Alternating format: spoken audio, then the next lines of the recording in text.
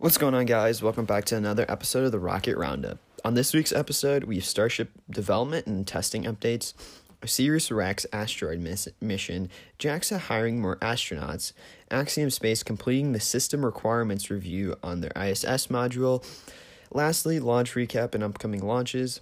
Let's get right into it. The SpaceX team down in South Texas have done a lot this week. To start, two pre-burner tests were conducted on the prototype SN8, which is the first vehicle to have 3 Raptor engines. A pre-burner test is when enough fuel is sent into the engine, but not enough to actually start combustion.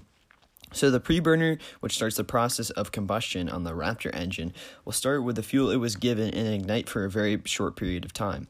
The first pre-burner test that SpaceX conducted was early Monday morning. Then on Tuesday, another pre-burner was conducted. This time, it was conducted early enough on the test window, so SpaceX had enough time for another test, which ended up being the first successful static fire with 3 engines.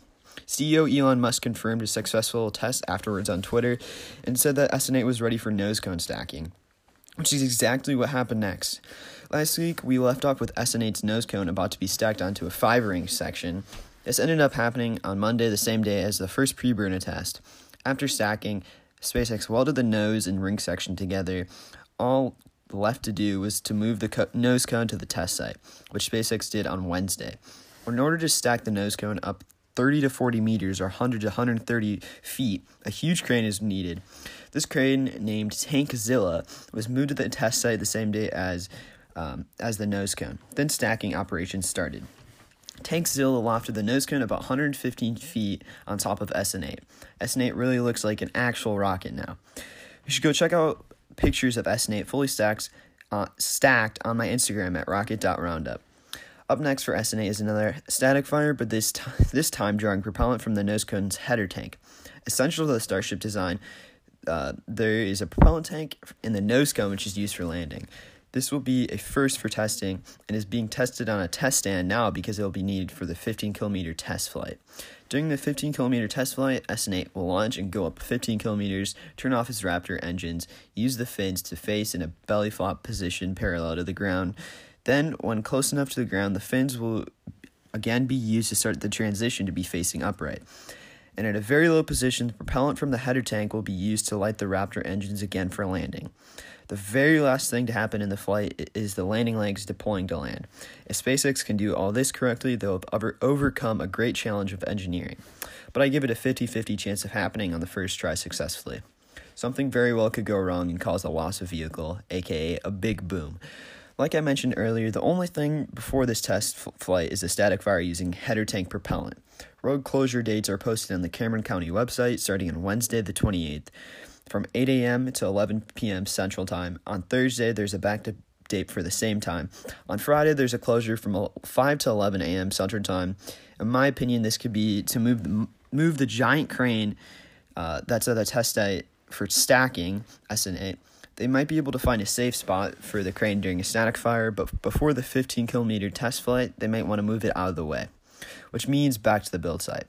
Anyways, lots of big milestones for the SN8 test campaign coming up. Before we wrap this section of the episode up, let's talk about some other cool things going on in South Texas. First, a Pathfinder nose cone that was used to practice building techniques has been painted white with a NASA worm logo and the American flag. If you knew anything about the Artemis program, this sounds a lot like the Starship lunar lander for the Artemis Human Landing System program, because this nose cone will be used as a mock-up of the HLS Starship. The other 2 companies in the HLS program both made mock-ups of their landers. Now it's SpaceX's turn. Now that we have the nose cone all painted and ready, I'm wondering which existing Starship prototype will get painted white to look like the Moon Starship. The current options are SN5 or SN6. Both have completed 150-meter hops and look like they have completed their life of testing. So either could be used as a mock-up. This also really makes sense to use either of these 2 because the HLS Starship doesn't have heat tiles or flaps, and neither do SN5 or 6. Once completed, this would be a really cool thing to show off to the public. Like saying, we're really in this thing. We're going to the moon. That's if they get the HLS contract. But either way, it would inspire a lot of people. Secondly, Elon said on Twitter that they have plans to make a 360-degree bar on top of the high bay. This goes along with the plans to make Boca Chica Texas a spaceport. I have many attractions for the general public to go and see, just like the restaurant they're building, which I've talked about in some earlier episodes. They'll most likely have housing, food, launch viewing areas, and stores all down in Boca Chica. This will be very good for the economy in South Texas. Currently, it's a area plagued by crime like drug trafficking. By result, the economy is very underdeveloped. SpaceX are trying to build a sustainable economy in South Texas around their Starship program. That's all from Starship this week. Next, it's OSIRIS-REx updates. NASA's asteroid return mission, OSIRIS-REx, going to the asteroid Bennu, completed the touch-and-go or tag maneuver on Tuesday. OSIRIS-REx used its beak-like collection tool named Axiom to collect some regolith from Bennu's surface. The Axiom spent about 5 seconds on the surface of Bennu. During those 5 seconds, nitrogen gas blowed from the Axiom, then was collected when shaken up. This operation is comparable to kicking up some dirt, then vacuuming it up. On Friday, the OSIRIS-REx team held a press conference and confirmed a successful capture of Bennu's regolith. They actually had more than enough wanted in the mission requirements. There's one problem, though. Some mass was lost after the capturing process, and the team is working on permanently stowing the material without more issues losing the regolith. They know they still have above the 60-gram requirement for the mission temporarily stowed on the vehicle. They just needed to speed up the permanent storage solution. OSIRIS-REx will stay near Bennu until 2021, when it will embark on its journey back to Earth. It will reach Earth in 2023, making the first time the United States has brought regolith samples back from an asteroid. Japan was the first country to do so. The United States will be the second. Compared to the Japanese samples, the U.S. samples will be enormous. The original samples from Japan collected were basically particles. JAXA, the Japanese Aerospace Exploration Agency, did this with Hayabusa 1 and will be bringing back even more asteroid samples in December of this year with Hayabusa 2.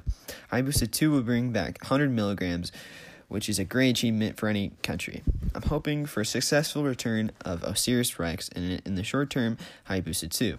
Alright, on to more cool information about JAXA. The Japanese Aerospace Exploration Agency, or JAXA, announced on Friday that they'll be recruiting a new class of astronauts in 2021 to be involved in the Artemis program. The government is said to start accepting applications next fall. This is the first time in 13 years that Japan is recruiting a new class of astronauts. They currently have a very veteran team of astronauts carrying the weight of the missions. JAXA usually has a new class every 5 years, but have stopped doing so because of the lack of crewed launch opportunities. Now, with more launch opportunities coming up with lots of flights to the International Space Station and missions to the Moon starting in 2024, JAXA is going to need all the astronauts they can get. JAXA astronaut Soichi Noguchi will be launching on SpaceX and NASA Crew 1 mission along with 3 NASA astronauts. NASA bought the flight to the International Space Station from SpaceX and resold it to JAXA. JAXA will get many more opportunities to buy ISS flights from NASA, with flights now happening about every 6 months, and NASA will be using 2 commercial vehicles to do so, flight-proven Crew Dragon and upcoming Starliner, which is made and being operated by Boeing. These ISS flights will be great experiences for both agencies planning to not only land on the Moon, but to have a sustainable lunar presence. It is expected that NASA will sell spots on the Orion capsule launched by the SLS to JAXA and other agencies for moon missions, just like how they sell seats on Crew Dragon and soon-to-be Starliner to the International Space Station. The very first Artemis missions will be U.S.-only astronauts, starting with a crewed flyby of the Moon in 2023, then hopefully a landing in 2024.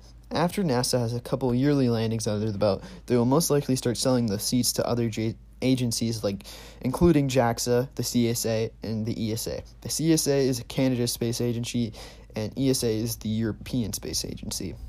In conclusion, Japan has a bright future ahead collaborating with other countries like the United States and European countries in space exploration. Next, Axiom Space has completed the system requirements review for their first module to the International Space Station and their eventual own space station. Axiom Space, a company commercializing low Earth orbit, has completed their system requirements review for their space station that will attach to the International Space Station. This was done through NASA because they will be paying for their first module to attach to the ISS, which will be a habitation module. Axiom is now in the primary design phase for this project. They're targeting 2024 to launch the first module, then adding a module every year after that until the ISS retires. Then the Axiom station will detach from the ISS and be its own self-sufficient space station. The addition to the ISS offers the opportunity for more astronauts to live on the orbiting laboratory, most likely commercial visitors sent up on an Axiom mission. Axiom is already starting to send up customers to the International Space Station next year on a SpaceX Crew Dragon. On the mission named AX-1, our veteran astronaut Mike Lopez Alguria, Tom Cruise, a film director, and a yet-to-be-named customer. Astronaut nicknamed LA will be the Axiom employee for the mission and mission commander. This is important for Axiom to have an employee on board the mission to manage the mission and help the customers who are new to space. LA has spent 257 days in space, had 4 missions, 10 spacewalks, the most of any American. LA will be a great help on this mission. Sending up customers to the ISS will give Axiom great experience for when they have their own station and no help from NASA. Axiom most likely will have their own complete space station around 2030 when the International Space Station is retired. Before then, they will attach all their modules to the International Space Station and use International Space Station hardware to their advantage. Well, that's it from Axiom Space. We'll be sure to provide further updates when Axiom makes substantial progress. Now for the last topic of the episode, launches this past week and upcoming launches. The only successful launch attempted this last week was SpaceX's Starlink L-14, which launched yesterday. The first attempt of this launch was on Thursday, but was scrubbed due to a loss of the second stage camera about 20 minutes before flight. There was no problems with the second stage. SpaceX just wanted to be very safe. The issues with the second stage camera were resolved, and SpaceX had a successful launch on Saturday. The booster for this mission was B-1060 with its third flight. Its first flight was this past June for GPS-3 SV03. Then its second flight was Starlink Launch 11 51 days ago in September, tying for the fastest reuse record of a booster. B-1060 landed on drone ship, just read the instructions, about 400 miles northeast of the Cape Canaveral launch site. With this mission, 60 more Starlink satellites were launched into orbit, closing in on 900 launched Starlink satellites. As I mentioned in the last episode, Rocket Lab was supposed to have a launch this past week also, but it was scrubbed due to sensors showing something they didn't like. No other information was released about this issue, but it was released that they are now targeting Wednesday the 28th for another launch attempt of the In Focus mission.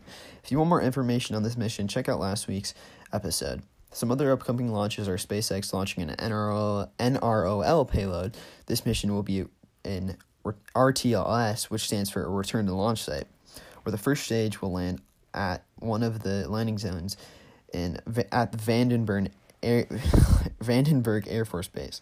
This mission could possibly launch before the end of October, but will most likely slip to the beginning of November. No other information is available about the mission.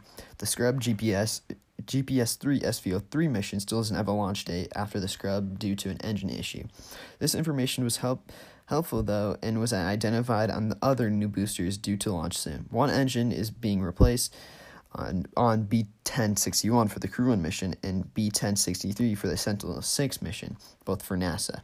Sentinel-6 is still targeting November 10th. SpaceX and NASA will use this mission's data and see how their solution to the engine issue worked. Then if everything comes back good, we'll go ahead with the Crew 1 International Space Station mission. Crew 1 is targeting mid-November after the Sentinel-6 mission. There might be one SpaceX flight before the Sentinel-6 mission, no earlier than November 10th, but SpaceX might want to focus on the issues with the new boosters rather than pumping out more missions with reused boosters. That's it for this episode of the Rocket Roundup. Thank you for listening. If you enjoyed, consider giving us 5 stars on whatever platform you're using, and make sure to come back every Sunday for a new episode. Peace.